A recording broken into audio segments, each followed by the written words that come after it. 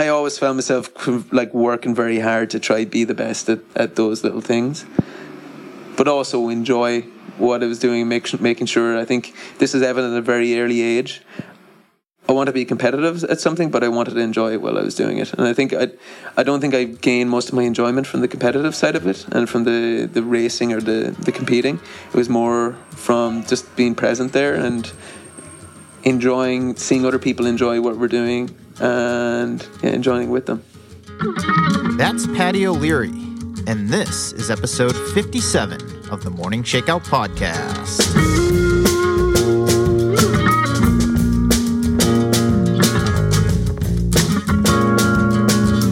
What's up, everybody? Welcome back to the Morning Shakeout Podcast. I'm your host, Mario Fraioli, and every week on this show, I bring you conversations with some of the top athletes, coaches, personalities, and behind-the-scenes people in the sport of running. I've got another good one for you this week with a guy many of you outside the Bay Area running scene may not have heard of yet. His name is Paddy O'Leary. He's an Irish lad living in San Francisco, and he's a North Face-sponsored trail and ultra runner who has risen through the ranks of the sport in just a few short years. He's also got a fast set of wheels, having run a big personal best of 2:20 and change in the marathon last fall at CIM, a race he ran on somewhat of a whim after the North Face Endurance Challenge Championships got canceled due to the California wildfires. Paddy's a friend and sometimes training partner of mine. He's got an incredible story, not to mention a beautiful Irish brogue that I'm excited to share with you here today. Before he got into running about 5 years ago, he played on the Irish national lacrosse team from 2007 to 2014. He's also a cancer biologist at UCSF, a former co-leader of the November Project in San Francisco, and he has a love of traveling, community, sport, and of course, a good Guinness. On Saturday, April 13th, Paddy is going to return to Ireland to attempt the Wicklow Round, which involves summiting 26 peaks with over 20,000 feet of climbing, over 70 miles with no GPS, just a compass, a map, and his own questionable senses. This is a long one, folks, but it's a great conversation. I really think you'll take a lot away from it, so settle in and enjoy my exchange with Paddy O'Leary.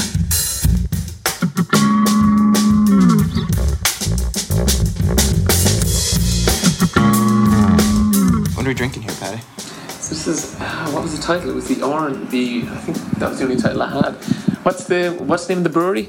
Treehouse. I think it's Treehouse. Yeah. It's in Spencer, Massachusetts. Yeah, so I had a friend visiting from Massachusetts this weekend, and he brought us a selection of Treehouse beers. We had 4 beers, 2 after a race yesterday. And my buddy took the other one, and you got to share the final one. Left to your own devices, What is your preference in beer? What is my preference in beer?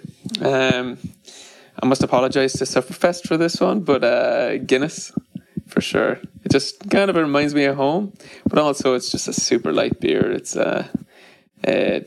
home. So that's kind of the best thing about it, and I just love stouts. I think with a name like Paddy O'Leary, you can get away with that. It's a forgivable offense, even though especially you given didn't it's March name 17th. your sponsor as your favorite beer. Yeah. But that pints of Guinness, you gotta love it. Kind of it reminds me of home a lot as well, which is one thing I really enjoy about it. Here's a question for you. When you have a pint of Guinness here in the States, is it different than the Guinness they pour back home in Ireland? Because I have heard it go both ways. I hear everyone always says, oh, it's so much better at home. But to be honest, they're not bad here. I think the biggest thing is just the quality of the bar. So some bars won't clean their taps, or maybe that keg is just sitting there for weeks, and it might get a bit stale in that. So if there's a high turnover, generally it's pretty good.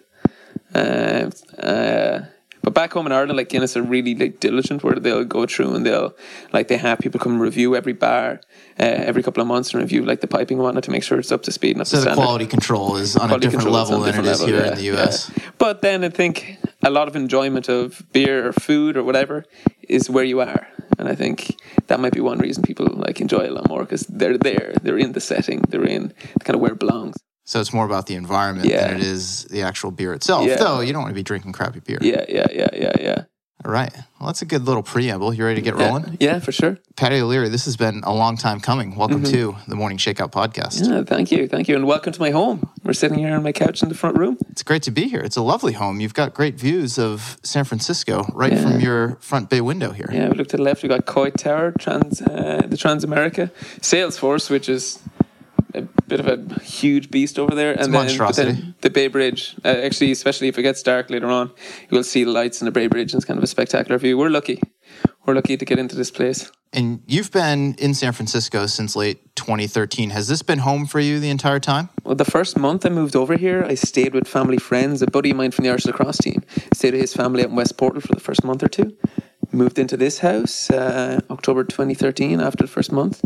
And yeah, it's been home since. Okay, let's get rolling here. I'm very interested in your weekend. And this podcast episode is going to come out 2, maybe 3 weeks after this conversation. But I saw on Strava yesterday you put in 34 some odd miles. And for those of you who don't live in the Bay Area, we are early March and it has been pissing rain here for the last several weeks. Yesterday was no exception. It was maybe 40, 45 degrees and just dumping all day. And you ran 34 something miles on the trails. And then I noticed this morning you went out for another several hours, didn't cover quite as many miles, but were bushwhacking all over Mount Tim. So I'd love to know, what have you been up to the last couple of days? Yeah, so this spring I've kind of changed up. I like challenging myself with different styles of running and adventuring. So I'm training for an event I'm planning to do back in Ireland that involves a lot of orienteering, a lot of bushwhacking, and just a lot of slow miles in miserably poor weather. So this is one of my bigger training weekends for that. So it's perfect. Yeah. I guess I'll tell you about what we're going to do. So I'm heading back to Ireland in the middle of April to tackle this. We call it it's like the Bob Graham of Ireland. So if anyone's familiar with the Bob Graham round, but it's called the Wicklow Round. And I hate to interrupt, but the Bob Killian did that last year. Yeah. And shattered the record and did it kind of quietly. Yeah. Wasn't really known that he had shattered the record until after he had shattered the record. Yeah, and it was a record that stood for like 40 years. So the Wicklow Round is similar. So these rounds involve, you pick a mountain range and you tag every peak in a certain order, and you have to do it in less than 24 hours. So that's the goal. The Bob Graham, I think, was something like 60 miles maybe, and Killian set a record of like 11 hours. Our one's substantially slower because the terrain is a little less forgiving, I think, or maybe the weather is a little less forgiving, even though it's pretty miserable in northern England too. But the Wicklow Round basically involves 26 peaks that you have to traverse in a certain order. So it's over about 70 miles, depending how lost you get, and about 20,000 feet of vert. So you have the peaks, but you cannot use GPS. You have to use a compass and map. They're very, like, the Irish mountain running community love just navigation and orienteering and like the pure side of that, where you don't rely on technology to go back and to find your way around the mountains. Pick a peak, go to it. That's fell running. Like, that's fell running in home in Ireland and the UK. This route is like 26 peaks around the Wicklow Mountains, just south of Dublin. You're 45 minutes away from a city with 1 million people, but you don't realise it. And you're just, there's not many trails around there. So when we go trail running, we're going running across like meadows and hillsides and bog sides and traversing through some pretty, can I curse on this? Yeah. Some pretty gnarly shit, like in terms of like you're half bog snorkeling, half scrambling, bouldering up a cliffside and half running. And going back to tackle that record. What is the record? The record, so it stood for maybe 10 or 12 years. This guy called Ian Keith had the record, who did Barclay last year. He's Ireland's most impressive long-distance ultra runner for the last decade or two. But then last year, interestingly, when we were back, myself and my friends were back recceing the course last May. And that same weekend, Joe Stringbean McConaughey from Boston, who is famous for having the Appalachian Trail record for a while, and the PCT record, he was a Columbia athlete along with Ian. So Ian brought him back to go for this record, and he had this spectacularly beautiful day where he could see. He was quite lucky in the sense that he could see all the peaks, because the rain in those mountains, the weather can turn. You could go from perfect visibility to 50 feet of visibility. So he ended up dropping the record. Ian's originally was like 18 hours and he dropped it to like 17 hours, 5 minutes. So he was moving well, which is wild. Like, I've done 70-mile runs before, like Lavaredo or some of the races, and I'm doing that in like 13 hours, and that feels like slow going. 17 hours is the record for this. So this will be the longest day I've ever spent on my feet. So that should be interesting. Well, and those other races that you just mentioned are challenging in their own right, but they are on a marked trail. Yeah. And you have aid stations along the way and other people around you. You're going to be out slogging away solo finding your way around these mountains with a compass and a map. How are your navigation skills? They're improving slowly but surely. Ever since I got into running, I've had a couple of races where I took wrong turns, and a couple of small races when I started first. And I built a reputation where people were ripping the piss out of me a lot for ripping the piss means mocking and jeering. Ripping the piss out of me a bit for having poor... I might have to attach a glossary to the end of this episode so people can understand what you're saying half the time. A Paddy American dictionary. I built a reputation for taking wrong turns, which I think is completely unwarranted. I think I'm quite good at directions, but you always think you're better than you are. But my directions have been improving over the last 2 or 3 months. I've been kind of doing a lot of practicing, just going out to I've been trying to find in the Bay Area hillsides and parks that mimic the Irish mountains as much as I can, where it's going to be open hillsides with bog interspersed with forestry, so just to kind of get you practicing, finding a point, the peak, finding the next peak, setting your bearing, following the compass and finding your way from A to B. It can be tricky on some of our usual runs up in Marin because there's such great trail networks. You don't want to rely on a trail. So I've been going down to like Henry Coast State Park is down in the peninsula, which is the second largest state park in California. It's got really good trail systems, but it's got a lot of open space as well. So I was able to practice like just beelining across the meadows, finding my way to a different peak, getting lost, finding my way again. That's been fun. But then this weekend, it kind of went a little further extreme. So yesterday I was doing a 50K. An actual race. An actual marked race. But it's funny enough when we refer to my inability to follow correct directions and make mistakes. In this race yesterday, myself and a few others took a wrong turn. A couple of wrong turns. It was very windy down there and they're very foggy. And this is a charity race that actually funds my lab in UCSF that I've been working with a friend of mine over the last couple of years. And so we're down there running the 50K for fun. And we ended up like taking a wrong turn like 3 or 4 miles in. And by the time we figured out we were way off. We were on a different part of the course. We ended up nearly running the course backwards with a few extra loops. So I ended up on a 30-mile race. I ended up getting like 35 miles. My buddy Fernando, he turned off a little earlier. He ended up running 28 miles. Another buddy was running 28 miles. Another person ran 31 miles. So choose your own adventure. So obviously my directional skills are improving drastically.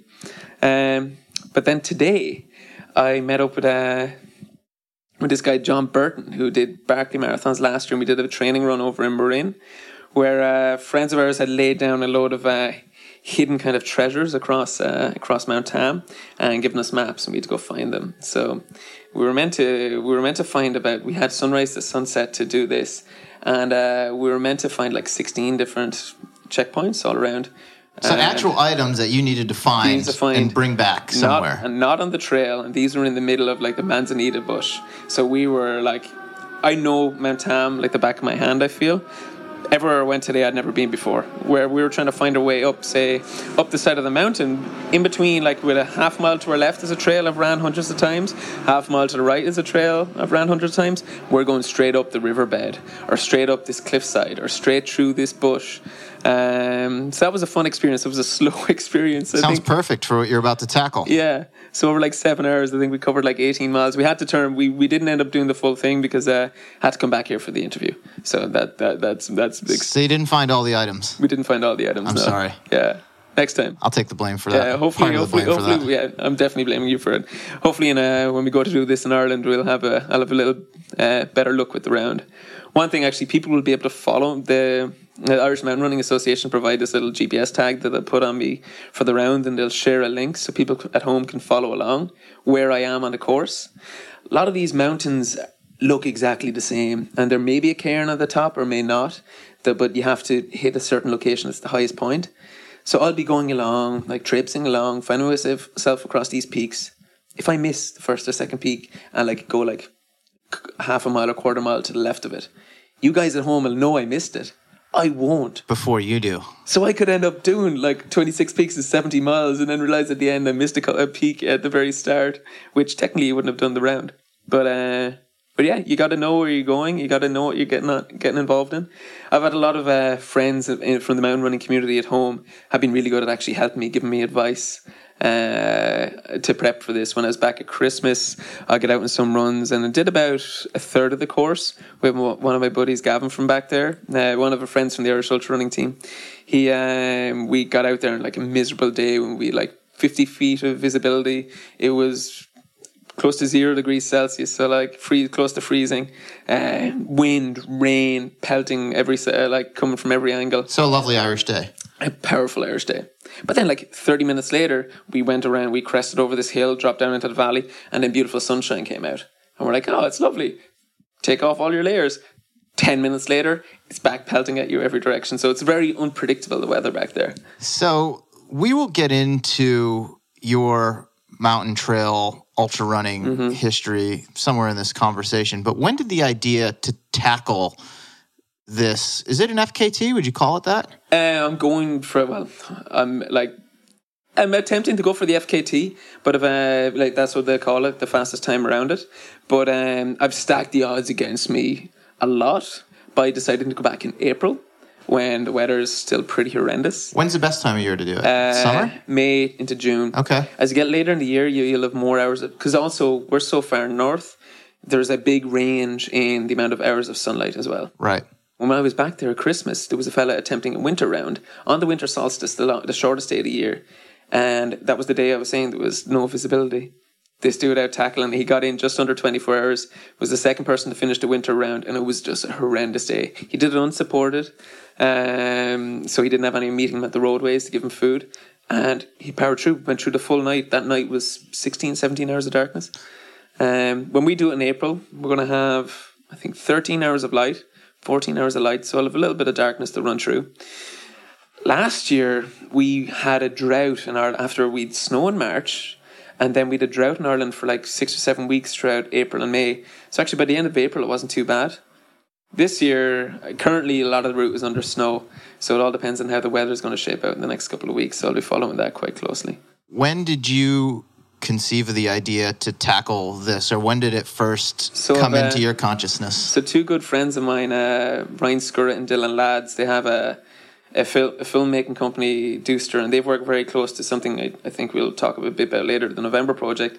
They did all the films for the November Project, and I've been running with good friends of these dudes for a couple of years, and we're always talking about trying to do a film together.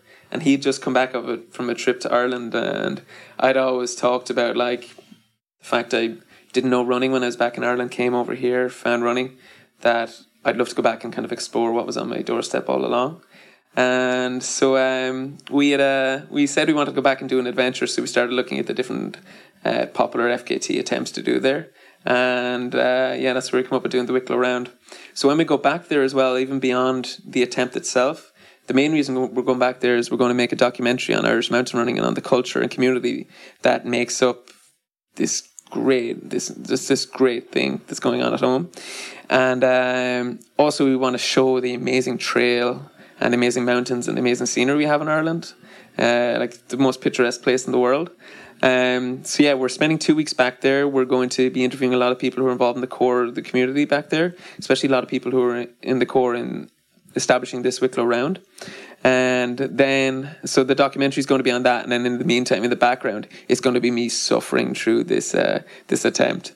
And then in the second week, we're actually going down to our biggest mountain range, the McGillicuddy Reeks down in the southwest in County Kerry. And we're thinking of this will be kind of more it's all for fun, but this will be more like unorganized. We're thinking of maybe trying to establish a first round in that range in there. But that's pretty burly. It's a lot of like really dicey ridge lines, and we'll have to see. That's also under snow at the moment. But this is all fascinating to me because you didn't get into trail mountain ultra running until 4 years ago, more or less. It was 2015, and I'd met you right around that time here in San Francisco. And all your life in Ireland, you grew up playing lacrosse. Yeah. Running for you was a means of conditioning. It wasn't something that you were pursuing competitively. I can't imagine you had much knowledge of Ireland's running history, much less mountain running history at the time. And it's pretty cool to see your excitement right now to go back to your homeland and immerse yourself in this and to learn about the history and hopefully make yourself a part of it. Yeah. So when I was a kid, so my dad actually used to run. My dad used to run cross country, and he was he was an official, wasn't he? Yeah, he was very involved in he was a chairperson, but he set up our local running club in our area. But then he was involved in this group called the Community Games, which is this multi-sports club which had running, it had team sports, it had art, it had everything, but it was just a way of getting kids 8 years old to 18 years old into sport. So he was heavily involved in that. And so I went and jumped into a couple of cross-country races as a kid, but I was distinctly average. I used to remember I would go out and I'd be the last person going to the first corner whenever I did this race. And I'd keep plugging away and I'd be able to get up to the mid-pack. But I do maybe 2 or 3 races a year. But I only cared about team sports and academics and whatnot as well. I was Gaelic football and hurling were my team sports, and I was distinctly average at them as well. I think as a kid, as a teenager, I didn't really find my footing with sport in general. But then when I got into college, I think what really kind of drove my competitiveness in sport was I found my way into lacrosse. And at the time, there was no lacrosse in Ireland. So these Americans had moved over to Ireland in 2005. And they'd set up Dublin Lacrosse Club, the first lacrosse club in Ireland. And they came into our university, set up a little tent and recruited people to join. And we had the first ever game of lacrosse in 60 or 70 years in Ireland back in that spring. But because there was another team in Ireland, we had to travel. We did travel around Europe to get our games. So I'd never been on a flight before 2005. And hopped on about a month after starting this new sport. I hopped onto a plane and went to Frankfurt to play against this American team over there. And that was your first flight? That was my first flight. How old were you? 17. Okay. Yeah. First flight, first time out of the country. I got the ferry to Wales a couple of times, but first time really out of the country. But that kind of triggered a love of traveling and a love of actually in community and sport, because the lacrosse community at home, and very much like it is over here, it's just instilled in togetherness, where I think this is very prominent in European lacrosse and in international lacrosse between the different countries, that you play a game, and then you go out and enjoy a drink with the people in your opposition. So there's a very good atmosphere between different teams, but everyone really cares about the growth of the game. And that's something I see very much in trail running over here. So those parallels are I've seen the parallels of my time in lacrosse and what really attracted me to lacrosse. I see that very much with trail running as well. So I was involved for the next 8 years. I played in the Irish lacrosse team from 2006 to actually till my time over here to 2014. Played in a couple of 2 World Indoor Championships, 2 World Outdoor Championships. Captained the Irish team in 2012 we got to the European final, which as well, there was 20 teams playing in Europe at the time. We got to a European final against the old enemy, England, who'd won every single European final up till then. But we unfortunately lost that. But it was we'd been 8th or 9th ranked coming into it. So it was we had this kind of Cinderella run to the final, which was awesome. How were you thinking about lacrosse at that time? Was it purely a competitive recreational sport for you and you knew there was going to be an end to it? And forgive my lack of knowledge of the sport, but was there opportunity to continue at a professional level or pursue it further than you had in university? Yeah, so I think I joined it, I only picked up the stick for the first time at 17. At the professional level, you have it in US and Canada. These kids have been playing since they're 3 or 4 years of age. So the level of lacrosse was quite a bit lower back in Europe. I would have been one of the best players in Ireland, one of the better players in Europe, but there wasn't really a pro league there at the time. I really saw it as a way to travel, but then also I was very involved in the organisation side of things. So I helped, in 2008, I kind of established the first Irish Lacrosse League. I really love organising sport and just coordination and just helping see something grow. That's something and that's also translated to trail running into November Project. Well, exactly. And I saw that theme starting to emerge right there, and we'll continue getting into that. But so, I was involved in just trying to grow the game at home. So that was kind of my biggest passion there. But it also gave me a huge opportunity to travel and to see the world. We traveled all over Europe to play games. We traveled to the States a couple of times, to Canada. My first game for Ireland was in Halifax, Nova Scotia in 2007. We're playing the World Indoor Championships. At the time, I think there was indoors like a smaller game internationally than the field across that you'll know from the East Coast. Our first game was against the host Canada, who arguably maybe that their team of 2024 was the 24 best indoor lacrosse players in the world. We're playing in their first game in the local ice hockey stadium with 2,000 people watching it. I've been playing this sport a year and a half, and I'm lining up against the best players in the world. It was just a wild experience. We got absolutely crushed. But actually, they went easy on us by the third quarter. But we all had a lot of fun. But we scored a goal. We lost 25-1.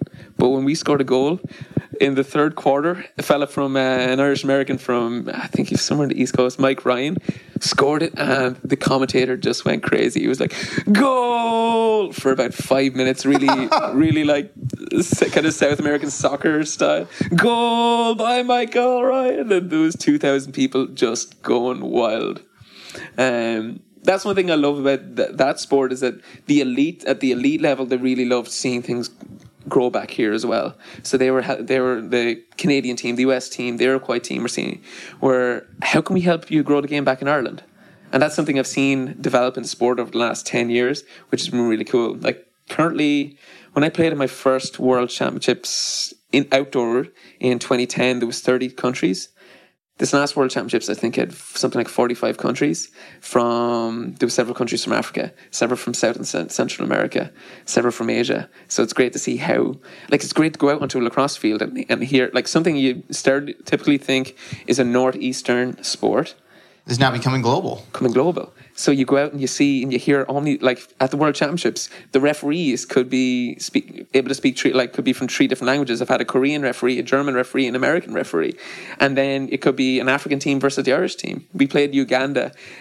Uganda scored their first ever goal in the 2014 World Games against us, and the crowd went crazy as well. It was kind of like an inverse of what I'd seen 8 years ago. It was a really cool experience. Well, that's a cool thing about sport, lacrosse. Certainly running, because it's the oldest one there is and the basis for all of these other sports. Yeah. But sport is a universal language. Yeah. And it can be different universal languages, but it ties people together, and it's a common thread that we share. And I think that's a pretty special thing. Yeah. So when I came over here, I started playing club ball here. But that kind of started crossing over when I started getting into running. So I actually coached lacrosse. I coached high school lacrosse down in the South Bay. I remember for my first 2 years here. And so like every Saturday and Sunday I was coaching a touring team. So it's a team, we'd bring the high school kids around to recruiting tournaments and showcases. But then sometimes I'd be playing a lacrosse game on Saturday. But when I started into running and like I started going to my first San Francisco running company runs in like late 2014, early 2015. Started to conflict a bit. I would do the run at 8 a.m., finish at 10. I remember that. And then get a ride a mile to our field in Sausalito and play a game. And they started to conflict a little bit and started conflicting with coaching. I coached through my first like year and a half of when I was taking running seriously, and that actually we got to travel to Colorado Springs to coach at the tournament, and I was able to run Pikes Peak for the first time. And we got to travel to the East Coast, and I got to run in humidity, which is something I'd never done before, and it was horrendous. But I was able to tie things together. But when I started taking running really seriously, I wasn't able to keep lacrosse up. Let's hit pause right there and rewind quite a ways. You mentioned how you got into lacrosse really when you were in college back in Ireland. Growing up as a kid in elementary school, even into high school, what were your interests? Not just athletically, but in general. What were you interested in as a kid growing up? So I was definitely much more into, like, I was much more academic than sporting as a kid. So the school I went to, my national school, we call it primary national school, same as elementary school. There was 50 kids in our school. I'm from deep countryside Ireland. So Galbally National School, we had 50 kids. My class, there was like 7 kids. But I was always like top of the class there. And when I went into secondary school through the different subjects, so I went from a 50-person school to a 500-person school to a 25,000-person university. So it was quite a change. But I was very much into academics back then, and a little bit into sport. But my parents, Pat and Margaret, were brilliant in that they allowed us to follow whatever. They encouraged and gave us opportunities to get into any sports we wanted. My siblings, My eldest brother Seamus, he ran a little bit. He was big into rowing. He was a very good hurler, which is an Irish sport that everyone should go home and watch. It's one of the greatest sports in the world. Let me interject. What is hurling? Hurling is lacrosse is one of the oldest sports in the world. Hurling is like one of the oldest European sports in the world, like similar to running. It's been played in Ireland for 2,000 or 3,000 years.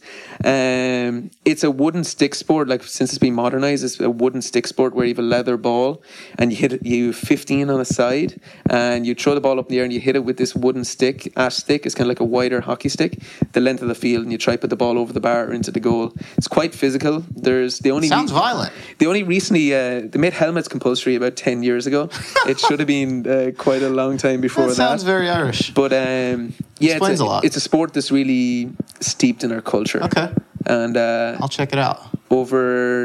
I think when we got independence from the UK, the old enemy, I've referenced to that a couple of times. When we got independence from there, it was like 10 or 20 years where kind of a lot of sports, it's like original Irish cultural things like sports and music and language has started to disappear. But then like the last 50, 60, 70 years, we're like very much at the start. Sport was like the first thing of like renewing Irishness, where hurling and Gaelic football started like becoming very, very powerful and spread across the country in like the 50s and 60s. And so we've only recently caught up with like the Irish language and Irish music and whatnot. But you're starting to see that at home, where people are really, like even my generation, where we learned the Irish language as kids. We didn't really appreciate it, but then when we got into our 20s, we started to realise that Irish music and Irish language, that we really want to foster it and promote it. So back to your childhood. Yeah, back to the childhood. Your siblings sound pretty athletic, at least your brother Seamus. Yeah, so Seamus, he was a very good rower. He actually rowed an All-Ireland champ. So rowing at home is coastal rowing. So we were in it's like one oar. You're on these wooden boats. The seats don't slide, but it was out in you're in an estuary into the Irish Sea or into the Atlantic. So it was pretty gnarly conditions. He was a very good rower and very good hurler. My eldest sister Mary, so she was like kind of more the adventurer of the group. She was into kayaking and climbing, but she has actually done the most impressive athletic feat of anyone in the family. She was over here studying at Notre Dame, doing her master's in teaching, and then throughout she was doing a 2 years master's, and in the summer she was at Notre Dame in South Bend, and throughout the year she taught at a school in Fort Worth, Texas. But then to raise money for all the schools, for all the kids, all the schools in this program, there was, I think, 12 schools. The teachers all cycled from Santa Monica and LA to New York, and they stopped in South Bend and graduated on the way. So she cycled across the US. So I need to figure out a way I can do something a little bit more impressive, because I try to one up your sister. I'm the endurance runner. I'm the endurance athlete. Yeah, I don't think this Irish round adventure is going to cut it, man. No, it could do it being like. It's only a one-day thing. Going across the country takes months. 70 miles versus 3,000 miles. Yeah, you got a ways to go, buddy. Sorry. I think Mary's. I think that's safe for the time being. My next sister Anne, she's a PE teacher. But she travelled. She lived in Dubai for 2 years. Lived in Australia for a year, and she actually played a lot of teams. She was kind of very involved in like team sports as well. She played Gaelic football when she was in Dubai. Used to travel around the Asia, Southeast Asia and the Middle East playing games. She also played rugby over there. But she was actually the best runner she actually ran competitively throughout school, and she ran in college as well at University of Limerick, but did a semester during 2001 actually in Slippery Rock, Pennsylvania. And ran I know Slippery Rock, Pennsylvania. I ran my first national cross-country championship there in 2001. She ran in 2001 at Slippery Rock. I'll have to check those results. Yeah, that was the NCAA Division II championship that year. What a small world. I'm not sure if she was competing at that level, but she was there right around 9/11. She was there the next 4 months. So you may have crossed paths. You may be in the same field as my sister. So, a couple things that stick out to me from that. There's clearly an athletic gene in the O'Leary family. Yeah. And there is clearly we'll call it proclivity for wanderlust. Yeah. in amongst your siblings anyway. I don't know much about your parents, and you have certainly seemed to inherit both of those things. Where do you fall in line? Are you the youngest? So I'm the youngest. So then we had Eamon after that, who was an excellent teamster. He was a good hurler. We actually, and Gaelic footballer. A couple of times we actually lined up. We were playing with each other on in our local teams, and he was a good bit better than me. And he was a good rower as well. Anne was a good rower too. So I'm the youngest of five. The four eldest actually had all lived abroad for a year or two or three prior to 20. I moved abroad at 25. So I was probably the closest to home for the longest period of time. Like Mary lived in the States for 3 years. She lived in Boulder for a while. Eamon had been living in Scotland and living in Norway for like from 21 through to his 32 now. So the first 25 years of your life or so, you really only knew Ireland. You traveled a little bit for lacrosse and had some international experience, but you were very much homegrown to that point in your life. Yeah, I was homegrown to that point. I think lacrosse had given me kind of a very broad, a very actually kind of Americanized not view of the world, but experience where I'd come to the States quite a bit. Sure. I'd done actually a 2-month internship in Houston in 2011, working in the cancer center there, and played lacrosse for a local team there. But beyond that, I got to travel a huge amount for sport and for science. So I was really lucky in that regard in Europe and North America. Let's dig into the science side of things a little bit. Currently, you're a postdoc here at UCSF in San Francisco. Yeah, so as of actually 6 months ago, I closed out my postdoc, and I'm still working for the same lab, but I'm a research specialist. Research specialist in cancer biology for your lab at UCSF. Yeah. You just mentioned doing an internship in Houston related to your field of study. Mm-hmm. When did you decide that you wanted to study or become a cancer researcher? Yeah, so when I went into college, I was trying to get into veterinary medicine originally. I grew up on a dairy farm, so I always saw myself kind of moving back, living in the countryside, working there. That was one of the most competitive subjects to get into in college, and I just missed out on the entry to that. So I ended up finding myself in general science, and then started really enjoying, during my first year of college, really started enjoying like pharmacology and molecular biology and understanding kind of the signaling systems of the human cell and understanding the human cell. And I had done some summer internships and my final 4th year undergraduate project with a melanoma research lab in Liam Gallagher's lab in Dublin. And yeah, when I'd finished undergrad, I was kind of looking for the next step, and decided that like in Ireland often can go straight into grad school programs, straight into a PhD. So I started my PhD at 21. Right after undergrad. Because I was very much back home, I was very much involved in the lacrosse community there, so I really had a lot of still wanted to do there. But then I was working for like a spectacularly good research group that were kind of at the forefront of Irish cancer research. I'd done the first project I'd worked on was where we were screening like cohorts of Irish melanoma patients where we were looking for a certain mutation, a certain type of mutation that was targetable, a BRAF mutation, which many people may have heard about, that is targetable by a certain drug. So I was screening like 200 or 300 patient samples for this mutation, just to see if there was an association with how well they responded to the drug or how well the patient did. And it kind of helped me realize how important the work was doing, because when I started doing my first project, it was patient related. So we started seeing, because sometimes in science you can end up being quite a distance away from the patient and actually seeing what your work does. Our lab was very translational, where we were working closely with medics. You weren't just looking at spreadsheets and numbers and charts and results all the time. Yeah, or we were, but people were telling us how important they were. Yeah. So that was kind of got me into that. We had a really we were working at the Conway Institute of Molecular Research in Dublin. I was at the kind of forefront of Irish research. And Irish, we actually punch above our weight in terms of our size in sport, but also in research and molecular medical research. So it was kind of fun. My boss was. I'm very collaborative in nature. My boss is very collaborative in nature. So we worked with labs all over the US and Europe. So it was kind of, I really associated with that as well, because I really enjoyed working with a team, but working with a broad team and learning from other people. So it kind of created an opportunity for me to travel abroad as well.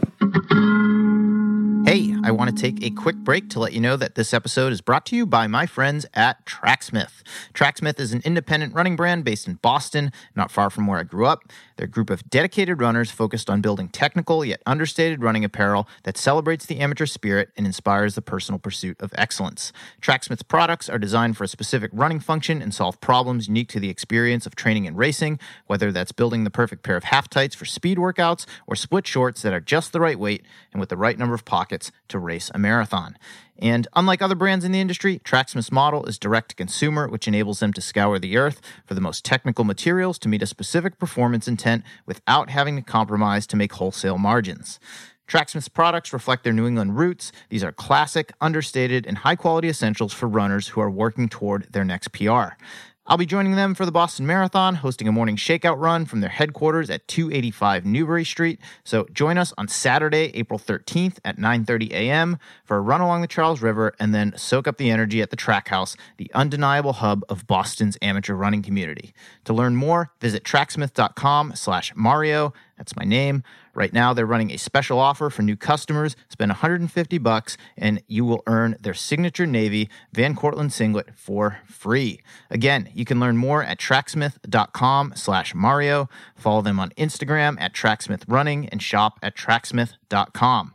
My thanks to Tracksmith for their support of the Morning Shakeout podcast. Now let's get back to the show. Do you have a personal connection to cancer that makes your work, I don't want to say more meaningful because it is very meaningful in its very nature, but for example, my wife also did her PhD in cancer biology and she lost her mom to cancer while she was actually getting her PhD. So for her, she has a very personal connection to it and for that reason is very committed to staying that course and trying to do what she can to help find a cure or at least further the cause.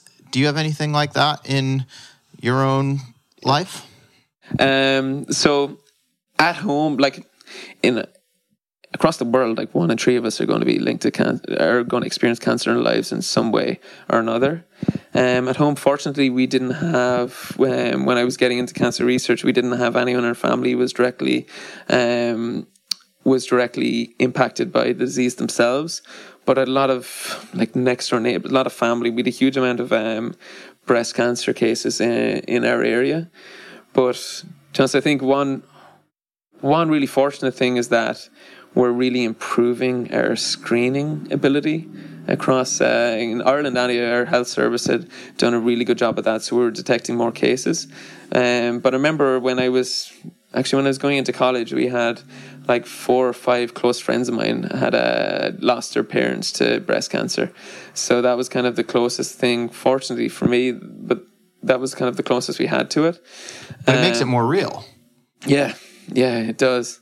It's not just statistics that we can all see. Yeah, when you see human lives that are directly affected by a terrible disease. It's like someone that you go in and you see them every week after mass or at the shop or waiting at the bus stop, and then a year later you come back and your neighbor's mom, you don't see them anymore. So it was that was one of the reasons I really wanted to kind of follow into and do work and do science that really impacted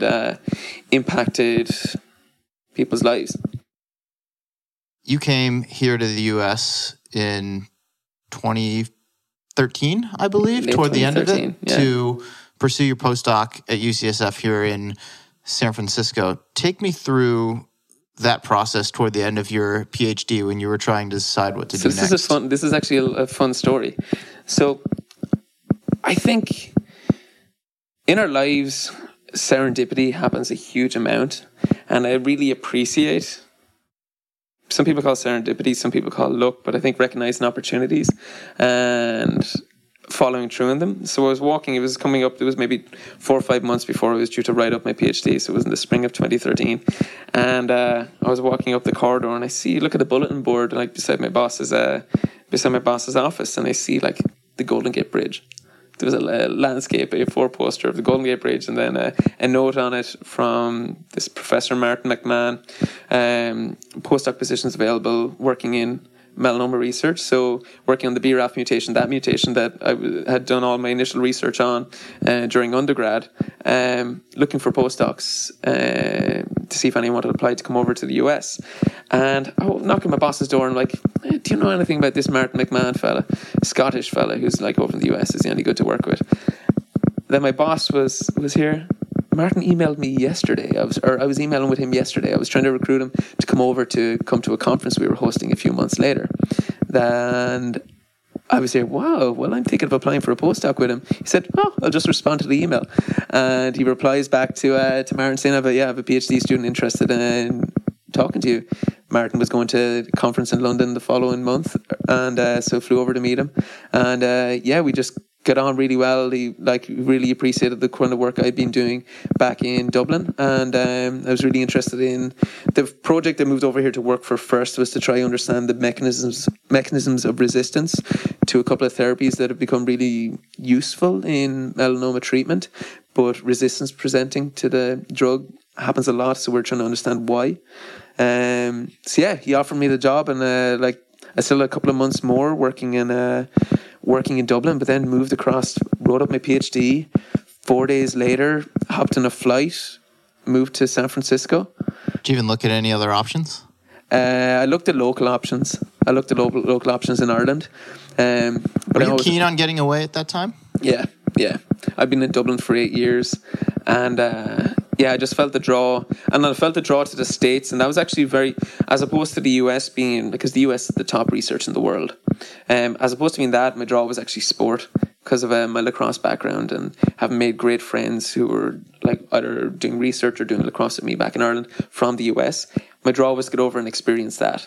I thought I was going to move over for 2 years. My initial plan was I was moving over for 2 years, and I was going to apply for this grant that allows you to do 2 years away in the US, an EU grant. It brings you to the US for 2 years, returned for a year, and then got over here. And within 6 months, I was like, I love this place. This is my home for the time being. This is my home for a long time. So you thought you were going to come over here, do science, play some lacrosse, go back home, and carry on with your life. Dublin, yeah. And 6 years later, here I am, an unprofessional professional runner, doing completely different sports and just loving it. And after getting the opportunities to travel all over the world through sport, which has been pretty wild, getting to still work in one of the best medical research centers in the world, which has been a pretty wild experience.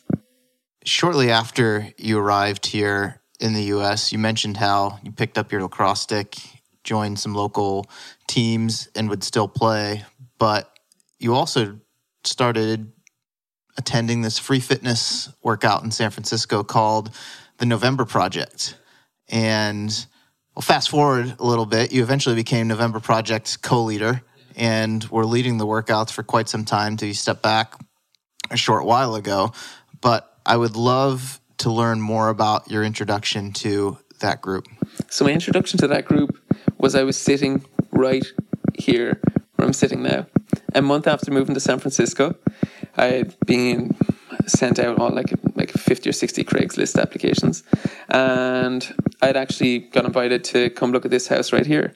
There was an English dude, Mark, who was in a room upstairs, was moving out, and they picked 12 people to interview for this house, and then I sent in after out of 200 applicants. Very, if many people will know, San Francisco is very competitive in terms of This is just to rent a room. This is just to rent a room in a 5-bedroom house in just in the border of Chinatown in San Francisco. So 200 applicants, they picked 12, and then I sent my email in, and they saw Irish guy, and they're like, well, Irish guy to English guy to Irish guy is definitely an upgrade. So they brought me. So they brought me in as the 13th person. So I came and I sat here and we were talking away, and I was telling about my love for sport and love for community. And Mark, the dude who was moving out, was like, "Oh, that's weird." So my friend is involved. She's going to this kind of, it's weird, it's very culty, this running group in the city, the November Project. You should check it out. I think you'd enjoy it. And I went back to the place I was staying that night and looked up a couple of YouTube videos and found this these weird, funny videos that are kind of jokey a bit about these people just meeting up early in the mornings and just going doing burpees and running. And I went 2 weeks later, I went to my first workout, and it was a hill session. It was like, I went to my first one. There was a hill session, and I'd never really done hill repeats before because I'd never really trained for running. And I was just flying up and down the hill, and they're like, who is this dude in lacrosse shorts and an Ireland lacrosse t-shirt flying up and down the hill? And yeah, it was a lot of fun. So right from the first day, that was kind of my first intro to like, oh wait, I could be really good at this running thing. This is 2014. This was late 2013, November. Late 2013, yeah. Okay. So, and then, so I started going to all their workouts. This was like, so one thing we say about, if anyone doesn't know, November Project is a free fitness movement that's in cities all across the world. But it started back in Boston in 2011 when these two dudes, Brogan Graham and Boyan Mandrick, they were kind of fed up of working out in gyms and joining classes. So they were former Northeastern rowers. And they're like, well, we used to do all these workouts with the team. Why don't we go back and do them again? So they built a Google Doc, called it the November Project. And over the month of November, they started planning all the workouts they would do, and they would do them together. And this was during, I think there's a big freeze in like late 2011. In Boston winter. That Boston winter was meant to be horrendous. So it was during that winter they started doing it. They got to the end of the month, they're like, that was really fun. Let's keep doing it, and let's maybe invite other people along. So they put out a post on Twitter. And they said, oh, November Project workout group. It's free.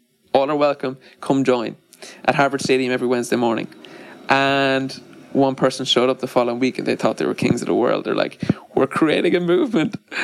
Over the next coming weeks, more people started coming. So they grew from like 10, 20, 30 people. A cult was being formed. Yeah. But then an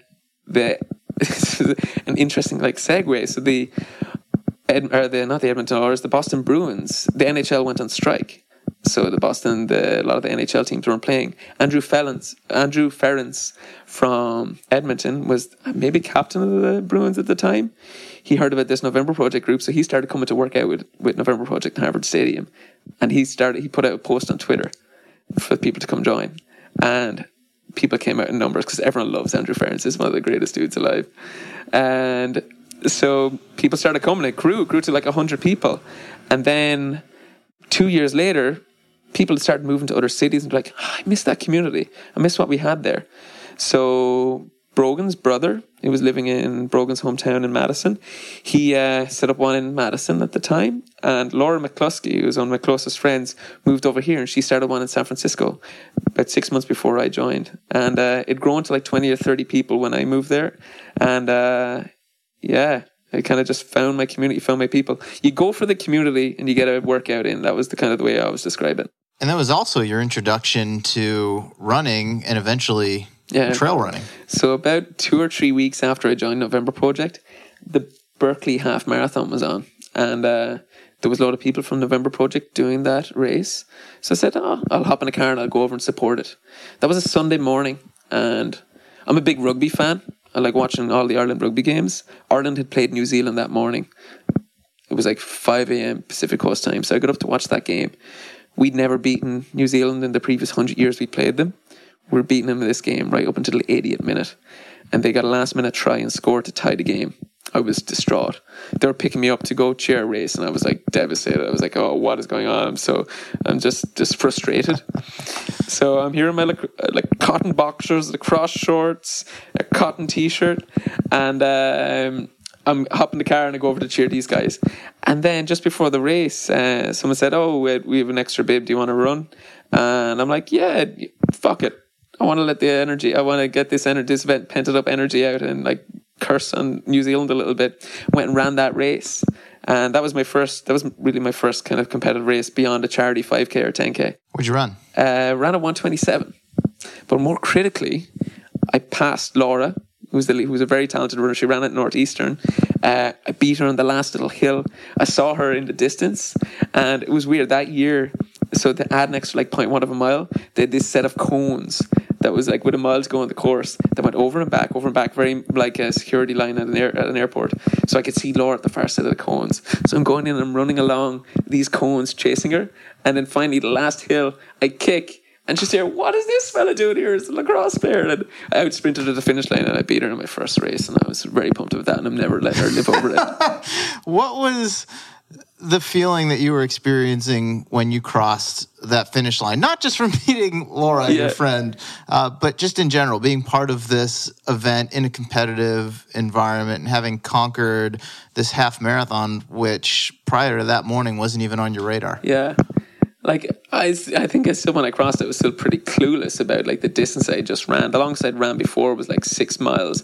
So were you running hard, racing people, or were you just trying to get across the finish line? Started slow. I was trying to get across the finish line, but then there was a lot of out and backs in that course, and there was a lot of fast guys and girls in November Project, and I'd see them ahead of me. And I consider myself quite a funny character, and I like banter a lot.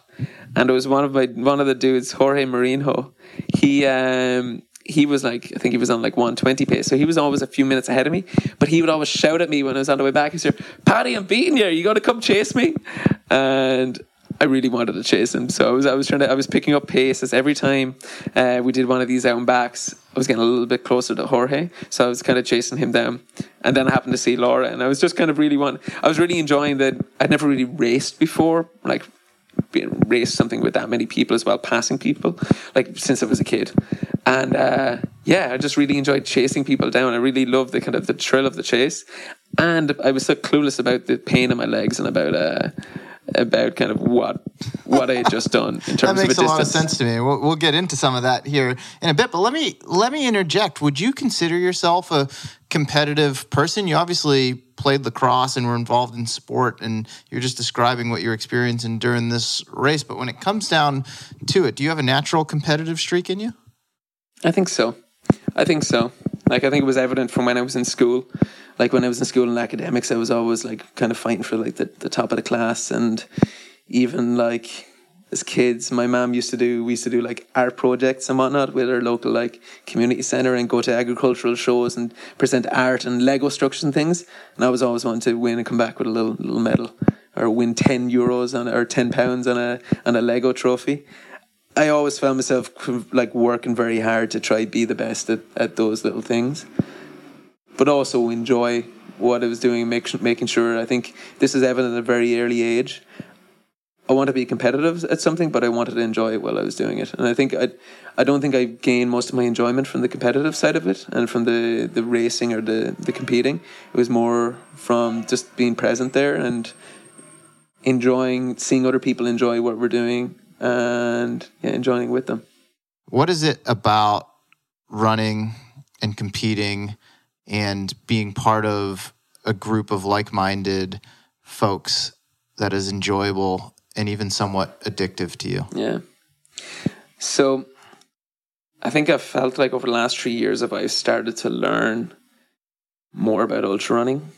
Kind of a lot of my people around me in the November Project are also starting to get into it as well. I really enjoy learning and getting these new experiences myself, and realizing what I can do to push my body to a new level, but also seeing my friends around me kind of being inspired by that and going out to tackle these same goals. Like, I was kind of the first of the November Project people to get out and do, and on the West Coast to get out and do an ultra. And the following year, so I did my first ultra in 2015. The following year, we had 10 or 15 or 20 of our group sign up for their first 50K. And it was really great. I really enjoyed like feeding back my own experiences and allowing other people to kind of like gain knowledge from my own experiences and push themselves and help improve themselves through that. That's kind of really seeing the people around me push, like, because they push me as well. Everything is really community and kind of friendship driven, and just direct interactions with people and seeing all of us kind of move forward together. Let's go back to that half marathon in Berkeley, specifically what happened after that race. Were you hooked in a way? Were you looking for other races that you wanted to try and do? I'd love to know where your head was at in regard to running at that time. I was still a lacrosse player. I used to go to these November Project workouts, and I would refuse to run to the workout 2 miles away. My buddy Pete Cruz lived half a block up the street here. He was here, "Paddy, let's run to the workout and do it and run back." And I'm like, "Peter, that's 4 miles of running." I'm a lacrosse player. I don't want to lose my fast twitch muscles. I had the World Championships. I knew I had the World Lacrosse Championships in Denver the following summer. And I was like, I'm training for that. I'm not a runner. I'm a lacrosse player. And to be honest, still into 2015, I was still thinking I was a lacrosse player who runs on the side.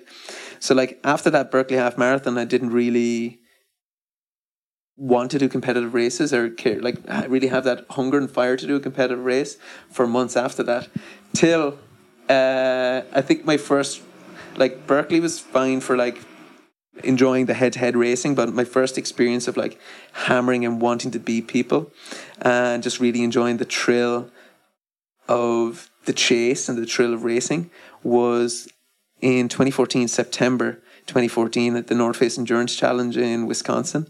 So every year we used to bring all the November Project co-leaders together in what we call their co-leader summit. And you were a co-leader at the time? I started co-leading like 3 months before that. And so they have the marathon relay at each of the endurance challenges, which is the 10K route where you have 4 legs. So you could have 4 people do all 4 legs, or 2 people could do 2 each, or 1 person could do all 4. That year we decided that all of the co-leader pairings were going to race against each other. So we had San Francisco, myself and former NPSF co-leader Dan Clayton. We were like, yeah, we're going to throw down. Dan ran 5Ks at Northeastern. He was fast. He was like long legs. He wore the shortest shorts I'd ever seen. I'm still wearing my lacrosse shorts when I was racing. But we knew we were going to be pretty decently fast because I was kind of accidentally fast and he was like being honed fast. He was legitimately fast. So we wanted to throw down and like say, because we also felt San Francisco was the fastest of the tribes and the fittest of the cities. So we wanted to leave a stamp on that race. So that competitive streak you just talked about. Streak, yeah. It's there. So I went out in this race, and this is going to feed back to my the start of everyone thinking I'm shit at directions. It was like a lollipop out on a road onto a trail. You do a loop and then back in the road. About like 3 miles into the race, I follow the wrong ribbon color, leading the race, and like we've LA, a pairing from LA and a pairing from Chicago, right hot on my tail, and I take the wrong course, and I end up running like the half marathon or onto the half marathon route. So I go, and then after like 2 or 3 miles, I'm like, I feel like I should have got back to the road. I'm like 5 or 6 miles into a 10K, and I know I definitely have another 2 or 3 miles to go.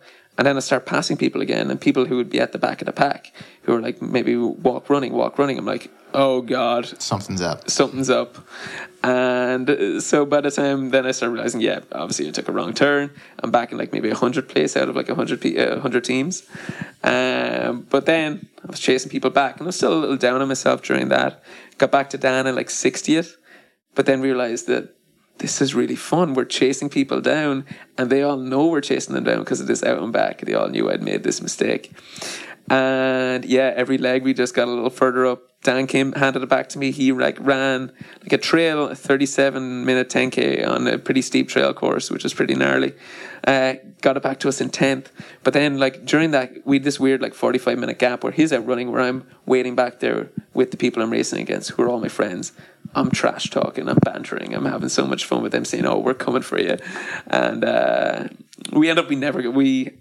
Dan passed it back to me in like 10th, and I got us up to 5th, but we couldn't get higher than 5th. But it was almost like that Cinderella story where we, after a disastrous wrong turn, we fought our way back to the podium. Almost pulled it off. Yeah, but that 2-hour period of chasing really, I think, combined with my competitive streak to make me really enjoy, like, it lit some kind of fire under me that this could be really fun. So then we did the endurance challenge here in California like 2 months later, and we were like, redemption. We're going to crush everyone in this, and we ended up winning the marathon relay at that. But that was the really wet 2014, the TNF endurance challenge, where that was my second 50K. That was your second 50K. So I saw everyone doing the TNF 50 miler at that. It was a mess. That was a mess. I saw Tim Tollefson come in just covered in muck. Looked like he fell into a porta potty. Yeah, exactly. I think that was his first 50 miler, I think. It was his first 50 miler. So we're like, we hop up in the podium for a marathon relay, and we're like, yeah, we're kings of the world. But then we see these dudes finishing this 50 miler. I'm like, that kind of looks fun.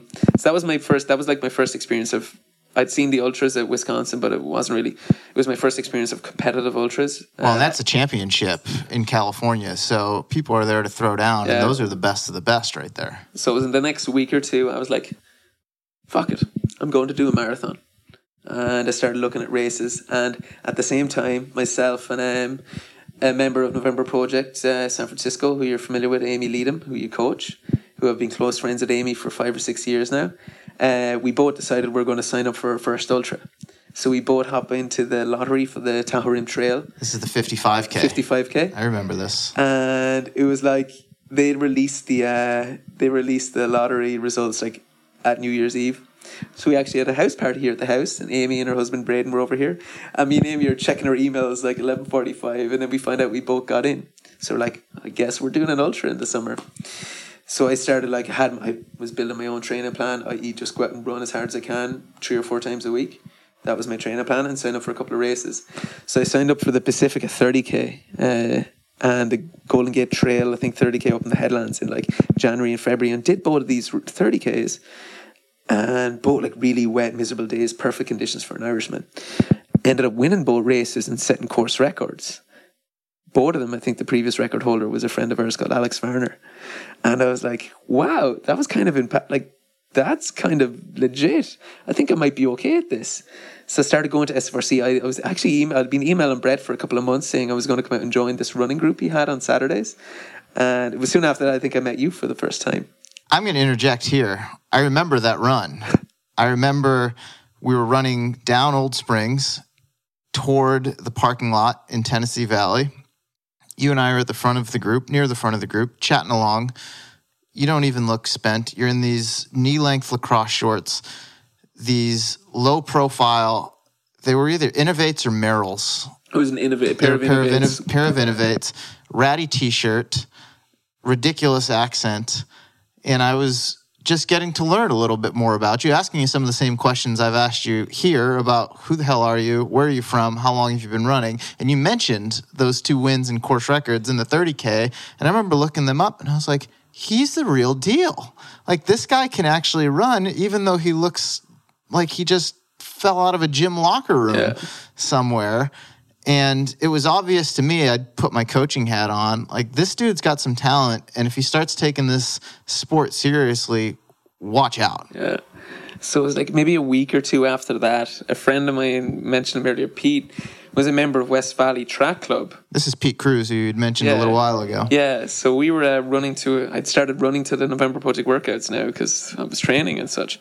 Don't need those fast twitch muscle fibers as much. Yeah, I'd retired, I'd hung up my lacrosse boots.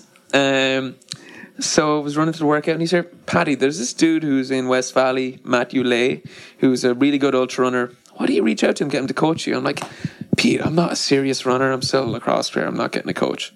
This was on a Friday in February. And I was like, no, Pete, I'm not going to do it. I'm sorry. But good idea, but no. Later that day, I see a message pop up in my other messages in my inbox from Matt Ulay. He messaged me, he said, I hear you had some good results in these 30Ks and such. Do you have a clue what you're doing? Do you want a coach or anyone to give you advice? Ends up one of his work colleagues had seen me at the Pacifica. Spoiler, Paddy had no idea what he was doing. Yeah. Other than just going to the front of whatever group run or race that he was running and hammering the shit out of it. As an Irish lad would do. Yeah. So a colleague of Matt's had told him about me, and he looked me up, and just serendipity strikes again. The same day I told Pete Cruz I wasn't going to reach out to this coach, that coach reached out to me just because someone else had introduced him. Had told him about this speedy Irish dude. So I started working with Matt, signed up for the Oakland Marathon, did my first marathon 2 months later, had the Tahoe Rim 55K coming down the line, and I was a runner. I was following a training plan. It was kind of a wild experience. I believe you were in 240-something in that Oakland Marathon, but you won the 55K at Tahoe. Spoiler for those of you out there in podcast land. So I did 245 in Oakland and that hill you on, and then did the Tahoe Rim 55K. I had a great battle actually with another dude, Don Montgomery, I think was his name, a local from the east side of Tahoe. The whole race, we were never more than a minute apart for like 6 hours of racing. It was with like 30 seconds, or with like come through the last aid station. I think I gapped him by like 30 seconds and held that off for the end. So that was like me loving the thrill of chasing and being chased. Like a whole race, you're never more than a minute apart from a dude. It was pretty wild, and it was kind of my first experience into ultras. Did that give you the confidence that you could be pretty good at this if you trained a little more diligently and gained a bit more experience? For sure. And like to gain experience, like I signed up for like the US Championships a few weeks later. You were in the Headlands 50K. Headlands 50K. I believe you were 9th? I was, so that's the funny thing. So I think I was 9th that day. So they were calling up the top 10, and they called up 11th, 10th, and 8th. And I'm like, and they called them 10th, 9th, 8th. And I'm like, I sneaked sheepishly up to the back to Fitzpatrick, who's the director. I'm like, sorry, sir, you didn't call me up, but I think I came 9th. Did you get something wrong? He said, well, are you American? I'm like, no. I was like, well, that's for the US Championships. You're not eligible. I'm like, oh, I was so disappointed. I've given him a lot of shit about that since. But then, yeah, signed up for the TNF 50 miler. I think you started running cross country with us that fall. Was it 2015 when we started doing it? Or was it, no, I think it was 2016. Maybe it was 2016. It was the year San Francisco hosted the Club National Championship. Championship. I'd done a full year of I believe it was 2016. You may be right. Yeah. So I did the TNF 50 that first year, 13th. And you were just outside the top 10. Yeah, 13th that day. And then signed up for my first 100K the following spring and did Canyons 100K. And which you won, spoiler alert. Yeah. I was there. And my first Boston, which was in the training for that, which was a wild experience. But then I realized I was pushing the distance too much too quick, kind of like mad. Like it gives me very like structured advice, but allows me to kind of do what I want to do as well, because I like following passions and zany ideas. But then we both together realized that I don't need to push up to 100 miles, which I think a lot of people fall into that trap where they get into ultra running. It's easy to do. Yeah. So I was stopped and kind of eased off and just I wanted to hone in on this 50K, 50 miler, a little bit longer distance and kind of get that right. And at that time in your head, you were, for all intents and purposes, not a lacrosse player anymore. But did you think of yourself as a competitive runner? Still coming into the end of 2015 into 2016, even with that 13th at TNF, I didn't think I was competitive at the national level or international level. Not yet. Even like when I went and did Canyons, not really. I think the first time I realized that, okay, I can compete against the elites, the international elites, was I signed up for the Rut at the end of 2016. And it was a horrendously Irish day. Canyons was a beautifully miserable Irish day, pissing rain the whole time. I loved it. The Rut was exactly the same. They had to reroute the course 20 minutes before the race because it was snow up on the summits. But down it was just miserably cold, wet rain. And I was a top American-based runner home that day. There was I think first and second were Spanish and Italian. And then, I discounted Alaska there. Third and fourth were these hardy Alaskan fellas. And then I was the first kind of, from the continental US. I was the first back. And then I realized, I beat some big names there. That was, I'm a runner. At this time, you were becoming increasingly more competitive athlete on the trails and in ultra races. You're still holding down the fort in the lab as a postdoc at UCSF. You're now a co-leader of NPSF at the time. So you're leading, is it 1, 2 workouts a week? 3 workouts a week. 3 workouts a week. 6:30 a.m. hour workouts. How were you thinking about your life at that point? Was it just exciting to have all these different things going on? Did you feel like it was too much? Were you trying to figure out where you wanted to devote your energy to? Yeah. I'd love to learn where your head was at that period in time. I enjoy leading a very balanced life where I like balancing your work with your passions, with your friends and with your community. I definitely think at that time, and I don't think I recognized it, I was definitely kind of spreading myself a little too thin. But I would think I was reasonably good at like balancing like the structured training in around November projects. So I'd like lead a workout and do a long city run to get my long run in, where I could get a commute run where I'd hit a November project on the way. I'd get a 15-mile run with 3,000 feet of climbing in San Francisco. So I think I was very lucky by my environment, where I was able to run to work and get a huge mountain, like what I would call a very hilly run that involved a lot of street. But here in San Francisco, we have a lot of trail in the middle of the city. So I was able to get what was like 1/3 of the run was trails on the run to work. So the environment helped me a lot to balance that and actually fit a lot of it in. But I definitely think at the time I wasn't able to put as much effort into, say, running and to get better at running training because of the commitments with November Project and work as well. Yeah, I guess what I'm wondering is, did you feel stretched thin? For sure. And I think I let that, to be honest, I continued like that for like another year and a half. It was only, I guess, this past summer when I kind of stepped back from leading November Project after 4 years, that, because I started like, I want to be the best I can be with ultra running, and I recognized a lot of things I was missing on, like sleeping well, having the freedom to sleep in the morning to when your body needs it. When I had the commitment to the November Project, like 3 mornings a week, having to get up, you had to be there because there's a whole community depending on you.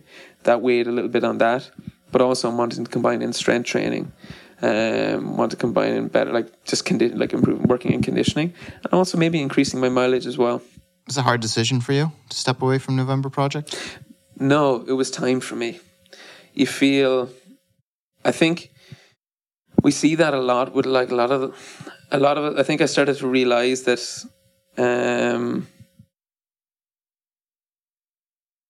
I didn't want to fall into the trap of thinking it wasn't going to survive without you, because I think a lot of people tend to do that.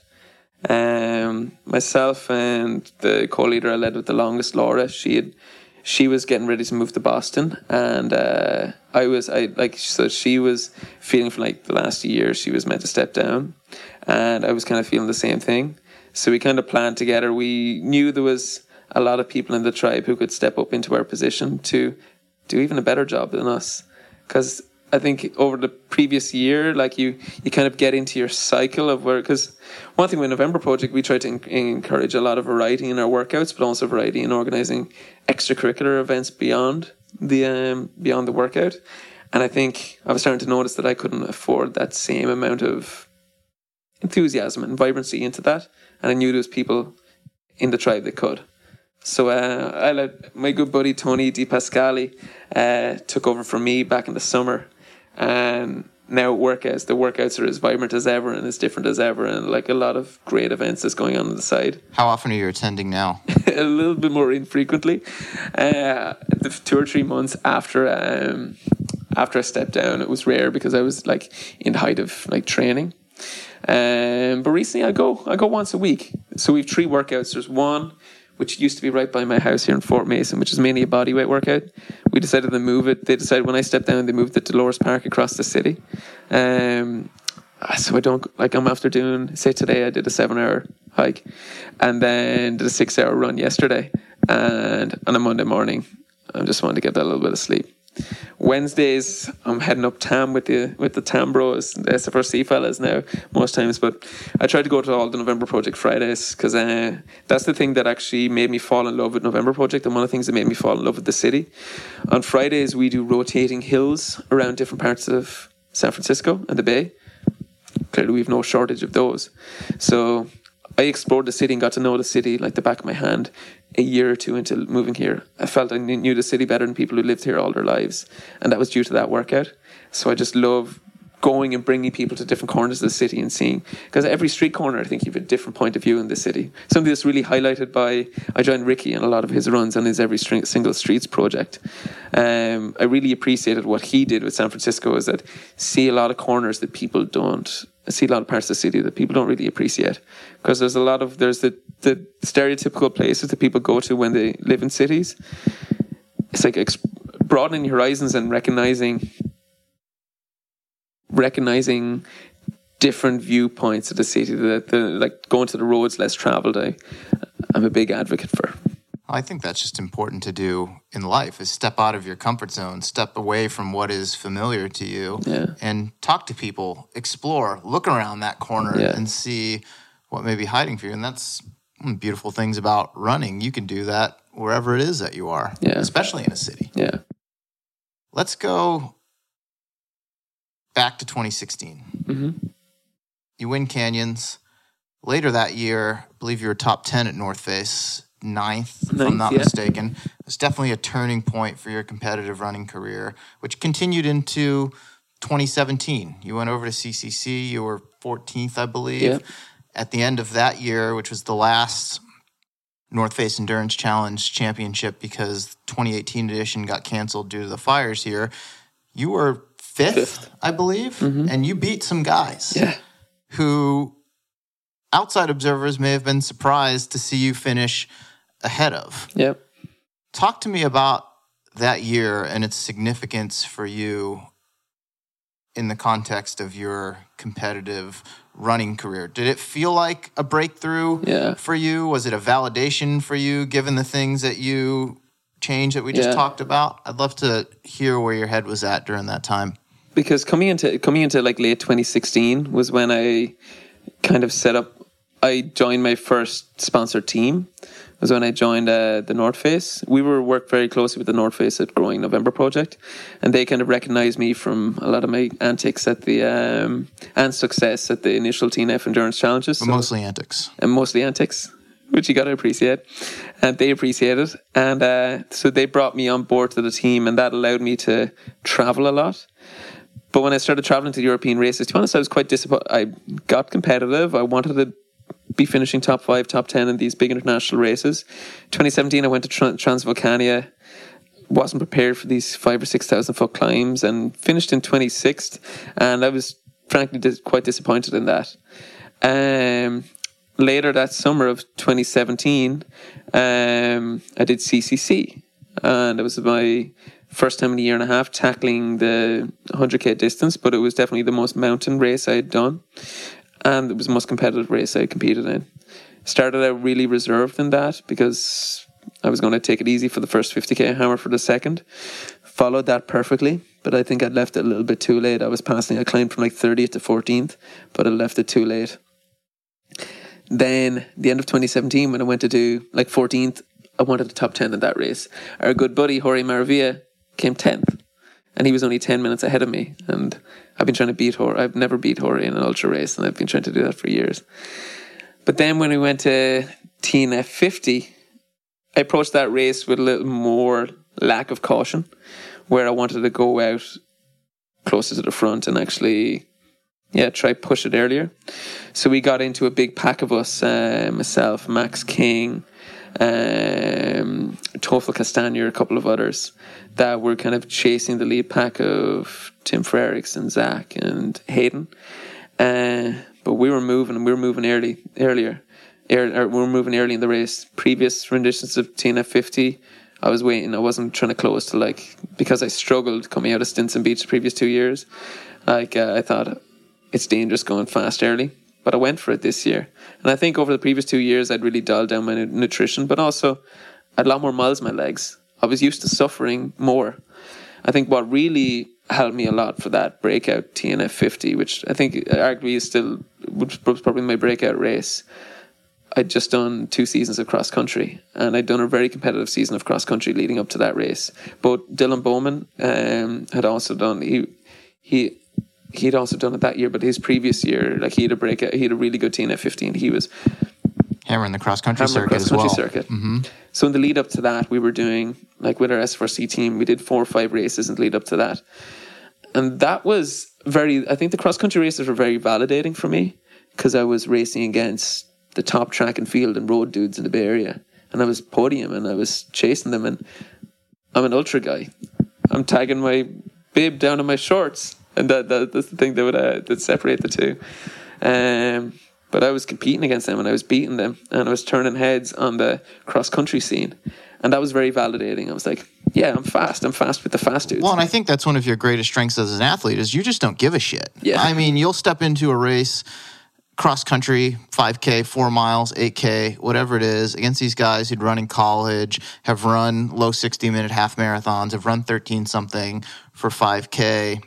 And not that you don't respect them, but you don't let that knock you down the totem pole before the race even starts. You stick your nose in it and see how you can hang. And that's exactly what you did at North Face later that year is, okay, I've got these guys like Toffel and Max King and Hayden Hawks and Zach Miller, and Tim Frericks who won, who have, no offense to you, more impressive resumes, are known for running aggressive races, and you threw yourself in it and just didn't give a shit. Yeah. And then fast forward to 2018, not to skip over too many things, the end of last year, because North Face got canceled, which you were supposed to compete in again and had aspirations to finish even higher than top 5, you ended up running CIM without any plans to run a fall marathon and just stuck your nose in it and went and ran 220, which was a massive PR for you. Yeah. Do you realize that you have that in your repertoire and that it puts you at a distinct advantage? Not to discount the work that you've put in, but just that attitude of, I don't really fear anyone here, and I'm okay if I blow up, but I'm going to give myself a shot to see if I can do something special. Yeah. Yeah, it's something that kind of this past year that I've really started to realize, because I've started jumping a lot of shorter road races. I think it was this cross-country season where I think it was this race that I did in Martinez, so the fastest cross-country race that we have. I ran it with you. We were the only 2 SFRC guys to run that day. Yeah. That's the most impressive race you've ever run. Yeah. So basically it's a 4-mile flat, two flat 2-mile loops. It's hosted by the Hoka Aggies, who are maybe the best Bay Area team by far. Number of Olympic trials qualifiers. A lot of professional runners, Olympic trials qualifiers. That's their home race, and effectively it's probably their trial for national championships. It is. So they show up in depth, and usually they sweep every race, and they show up in depth to this one. So this is the one they should sweep the top 10 or 12 runners. And 2 miles into that race, there's myself and 2 of the Aggies are hammered along, and like the previous couple of races, I dropped back from them and I'd only surged with half a mile to go, and I missed out. I got 3rd place or 4th place where I just wasn't able to close it in time. In this race, this is the race I should not do well, and that happened to me the previous week on Tamalpa, our home race, was all single track. I left it too late and I wasn't able to close it in on the lead guys. This time, as he said, I like taking chances. I just said, fuck it. And at the end of the first lap, I surged on a flat course where we're running 450s, where if I think myself as an ultra runner, I shouldn't be surging in that. Surged and broke the dudes. They weren't able to go with me. And I was just able to keep going. I was able to get like a 10 or 20 second gap and hold that off. And that was really validating in terms of like the fitness I had to do like kind of long tempos at a high pace, and managed to finish on top of that race on their home race. So they had 2nd through 10th, I think, but didn't have 1st on the race. And that was really enjoyable. Was it an eye-opening performance for you? Yeah, but I think it was in a sense, but then actually I think it's talking to people who are more experienced in the game. Like the Aggies were coming up to me and they're like, dude, that was a hell of a performance. You were helping me out, like telling me that as well. And it was only kind of as it settled in with me afterwards that I realised the type of performance it was.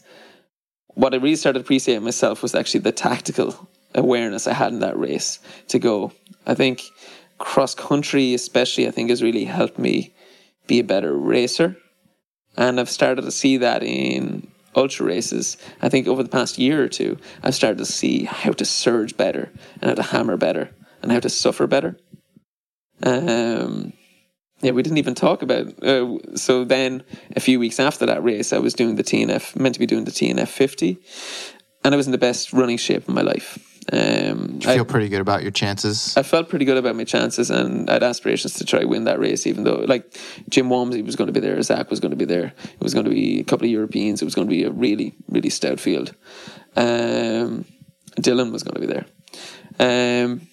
But yeah, I was ready for that. So I'd started a taper for it, and we had went to our North Face Athletes Summit out in Puerto Rico maybe 2 weeks before that, and so I kind of was tapering throughout that. I was bouldering, and it actually bruised my foot bouldering at that, which was quite unprofessional that I was bouldering in a dodgy outdoor location 2 weeks before this race. But maybe that's me and my taking chances, but I also enjoy like doing the other sports that give me drive me. So I was actually coming into that week before the race with a little bit of a heel issue, and I was kind of worried about it. Came back to San Francisco being in the midst of all this smoke. When did my first treadmill run? Probably in like ever since I was maybe when I signed up to a gym back in undergraduate where I'm going to go run a mile on a treadmill.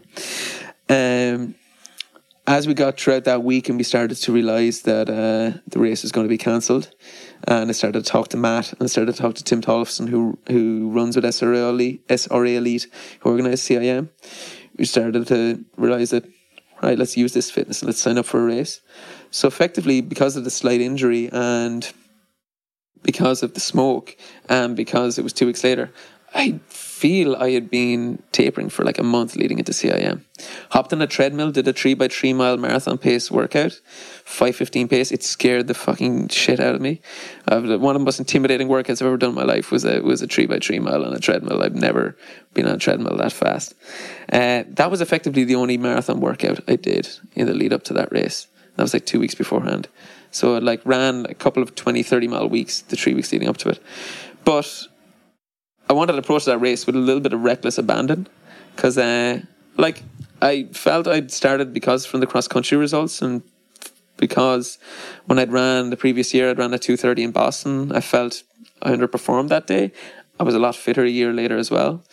I thought, I think I could roll with, because some of the people who I know have got 2:19, I felt I could be faster over the marathon distance, so I said I was going to go out with a 2:19 pace. But I've been talking to Tim the day leading up to it, and he's here, yeah, like take it, go a little bit slower the first half, and then hammer the second half. You'll have the long fitness going into it. So I think I remember passing you like a mile into it. And sounds about right. So I started out like maybe 5:40 or something, and you might have been at 5:30. For the record, I stayed even the entire way. It wasn't like I died, but you did go out a lot more conservatively. I went out very conservatively, than I did. and I passed you about a mile into it, and you're like, Paddy, the 2:19 group are up there. You better cop on and get up there. I remember telling you that. So then I started speeding up, and I got in with a group of people where we were clicking off 5:20s, 5:25s. And like when I race, I do a lot of math in my head. Maybe it's the scientist where I'm like predicting pace. I even do this in trail races that go throughout the night, where I'm predicting results or predicting like pace they need to get hit certain times. So it's continuously doing the pace adjustment. As if I get a little bit faster. We got through the half in like 1:10:10. Myself and this dude from New York. And we both look at each other and we're like, we've been rolling together pretty well the last 6 miles. Are we going for this? So we both agree. Fuck it, let's do it. So we dropped down to like 5:15s, 5:14s, 5:13s to try to get back onto 2:19 pace. And we're holding that through to like mile 20.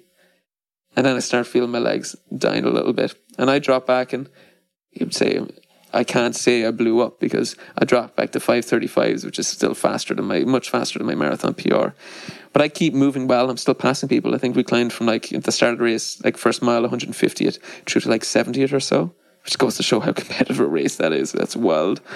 That other dude, he kept going. He ended up doing like a 90-minute negative split, getting in under 2:19. I was doing like 5:30s the last 6 miles and ended up getting in just at I think 2:20:40. But saw some carnage out there from people that went out too fast. There's a lot of it on the course that day. Yeah.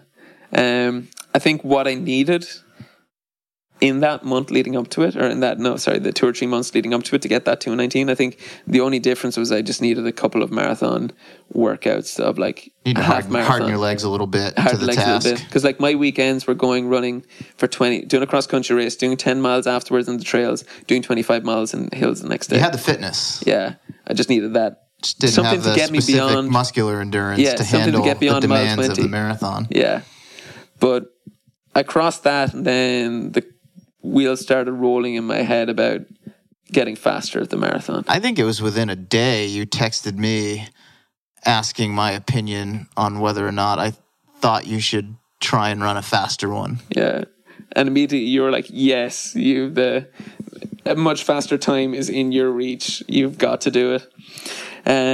So yeah, then there was a couple of weeks of kind of decision making, because I'd already made some really exciting plans for 2019, the Wicklow Round. We'd been gearing up for that for about a year. Wanted to do my first 100 miler. And then in the midst of all that, I'm like, oh wow, well, To get on the Irish team, there's going to be a window of like 18 months from early 2019 through to 2020. Olympic team. For the Irish Olympic team for the marathon. The top 3 dudes who run throughout that time will likely get sent to Tokyo. So I had actually started emailing the Irish Olympic Committee to talk to them about it and kind of explaining my own background. And they're like, "Yeah, we think." Were you? Yeah, I actually did, and they were like they were impressed at the times. But then actually, it's funny. They went up in the statistics on the Irish website of the top times. I was the 11th fastest time in Ireland this year, but on the statistics section they put my time in a new section because it's a slightly downhill course, so it was asterisked. Qualify it. Damn it. But started talking to them a little bit, but I kind of decided that putting the next year and a half into training for a fast road marathon wasn't really because I think if I put the next 18 months into it, I think I'd get down to the 2:15, 2:14 or below range. I think I have the leg speed and the ability to do that with the right training. But I grew to love running by running in the mountains, and I'd set a lot of huge goals for myself already, huge exciting goals where I can be the best in Ireland, the best in like one of the best in the world at certain trail running, like parts of trail running. And I'd set all these goals that I wanted to do, and I still want to do them, but I do want to give it a shot. So the currently way it's working for me now, I'm going to do the Wicklow Round next month. Clearly, I've been spending the last 2 months practicing my compass. I don't know if your 7-hour hike this morning is necessarily conducive to a 2:15 marathon. Yeah. So I'm doing that, and then I'm going to get it out of your system. I'm going to do UTMB, get that 100-miler out of my system. I'm picking UTMB as my first 100-miler, one of the most challenging 100-milers in the world. You've heard it here first, folks. Yeah. So registered. I had to go to Hong Kong in January to do 100k to get my last qualifying points for that. Didn't get attacked by the macaque monkeys over there, which are all over the trail, who'd steal your lunch money and gels. So that was a big win. I think they heckled my guy Tim Tollefson the year prior. Yeah. They're intimidating. I was walking along I was running along the trail, and I make eye contact with one of them that was like maybe 3 feet tall, and it just glared its teeth at me. And the dude beside me had poles. I'm like, all right, you get over there, and I'll sit this side. He was here, and this is why I bring the poles. Yes, I'm going to do UTMB. And then, so last year was my first time racing for Ireland, racing the World Ultra Trail Championships. In this autumn, I'm going to step back from UCSF for a while, or from research for a while, and actually try do the running thing. I think throughout my life, I'll always regret not making the most of this opportunity because one thing I've loved that running has afforded me the opportunity to do is to travel the world and see new places that I've never been and meet this great community of people. So I want to make the most of that. I've found that I've had to turn down and cancel opportunities to travel to lots of different places, to race and to do lots of amazing races and compete in lots of amazing circuits. I've had to turn that down because I'm trying to balance too much. So I'm going to do it for a year. I'm going to step back and try to do running full time. So right after UTMB, I'll come back of my last month of finishing up work here in UCSF. We have a lot of exciting projects to finish up. But then I'm going to go to South America, and I'm planning to do. So hopefully if I qualify to run for Ireland in the World Long Distance Trail Championships, which is marathon distance, in mid-November. So then that leaves me with 5 months to the end of the marathon qualification deadline. But in typical Paddy O'Leary fashion, I'm going to try do it then. And not quite well enough prepared, but in enough of window where I think I can do it. And I'll make a hell of a story if I did, eh? And if I don't get it, if I don't get the qualify for it, it's going to be a hell of a fun experience. So I'm looking at traveling throughout the spring. I'm looking at finding myself, there's a couple of options. I've been talking to a couple of people at finding myself in some high elevation place to do 2 or 3 months of training camps leading up to the London Marathon. So you're stepping away from your career, at least temporarily, so that you can pursue this. Do you worry at all that doing so will take some of the fun out of it for you? Do you feel like it adds an additional layer of pressure that doesn't currently exist because it's still going to be a recreational hobby for you. You're not going to be necessarily paying the bills with running, but you are, in a way, as you just said, going all in on this one specific pursuit. Yeah, I do. And I worry that stepping back away from stepping away from my work, and that I need to be like mentally stimulated as well as physically stimulated and emotionally stimulated. I worry at times about that. So in my traveling, as I travel a bit, I've been trying to talk to people in the places I'm tending to go to see if I could do a small bit of like teaching programs and things like that. But I think with my own psyche, I think I'm able to take myself not too seriously. So I think when I go do this, I worry less about the excessive weight and pressure and intensity of the training. Obviously, I'd worry a little bit about the financial part of it. But in terms of trail running, we have such a great community. These places that I'm planning to go to, I have friends living there who are going to help us out as much as they can. And my sponsors are going to help me out with some travel as well and things like that. So I'm not too worried. I'm more excited about the adventure ahead.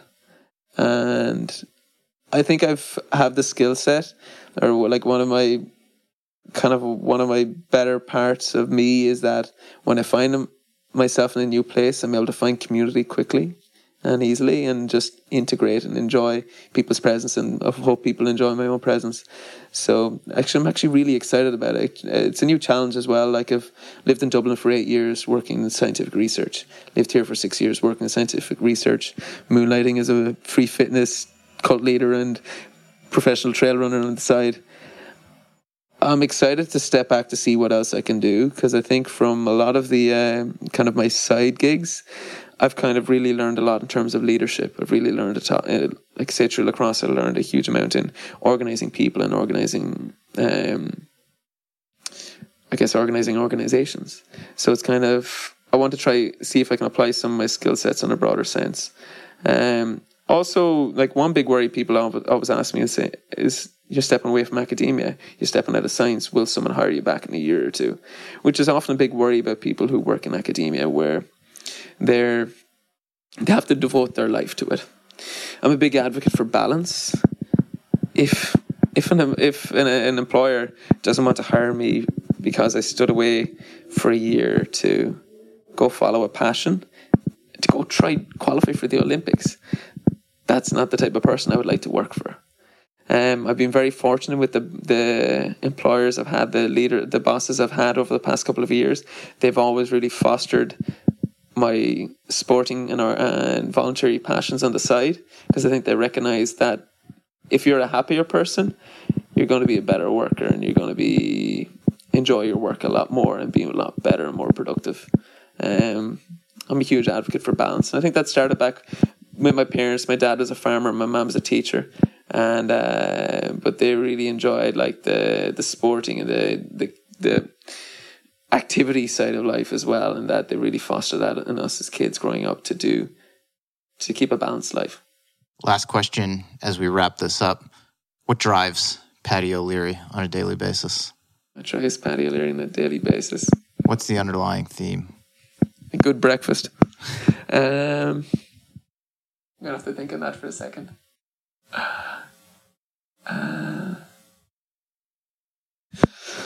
What drives Paddy O'Leary on a daily basis? Community. The people around me, the people I find myself enjoying my work, enjoying my activities, my sports,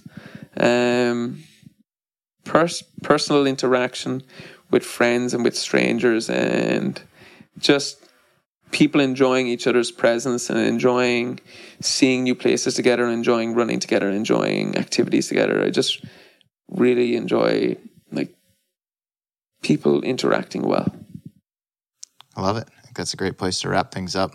Always fun to sit down, have a chat with you, especially over a beer. Yeah. First time here in your living room. Usually we're out on the trails. So thank you so much for taking the time. Yeah. Thank you very much. It was it was really fun to chat and kind of reminisce about kind of a lot of, at times I often get lost with kind of how I found my way into this odd place living in San Francisco, where running is my big passion and where the place I've got to see. So it's fun to kind of rehash on it and dig into it a little bit. I think it's important for all of us to retrace our steps every once in a while. Yeah. So I'm glad we're able to do that today. Yeah. I've been lucky. I've had a lot of really good people around me that have got me to this place. So thank you to them. All right, we did it. Another episode in the books. Thank you so much for listening in. Really hope you enjoyed it. I'd also love your feedback. You can send it to me on Twitter. I'm at Mario Fraioli. That's my name. Or you can go to your podcast app that you're listening to this on and leave a rating and a review. That helps new listeners to discover the show. Only takes a minute, and it is the easiest way to show your support. A few thank yous before we wrap this one up. First, thank you to Tracksmith for sponsoring this episode. Tracksmith is an independent running brand based in Boston. They're a group of dedicated runners focused on building technical yet understated running apparel that celebrates the amateur spirit and inspires the personal pursuit of excellence. I'll be joining them during Boston Marathon weekend for a morning shakeout.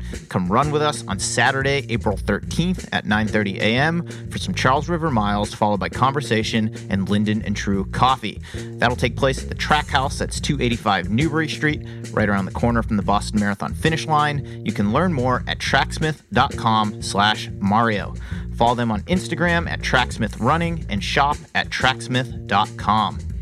Also, big thank you to my audio ninja, John Summerford of bearsrecords.com, for making this show sound as good as it does week in and week out. He also recorded all the music, which is pretty damn cool. Let's see, what else? If you're digging this podcast, I encourage you to sign up for my newsletter. It's also called The Morning Shakeout at themorningshakeout.com/subscribe. You'll get my weekly take on what's happening in the world of running, along with a collection of things that I've been thinking about, reading, and listening to that you will likely enjoy. Okay, that's it. Until next time, I'm Mario Fraioli, and this has been another episode of the Morning Shakeout Podcast.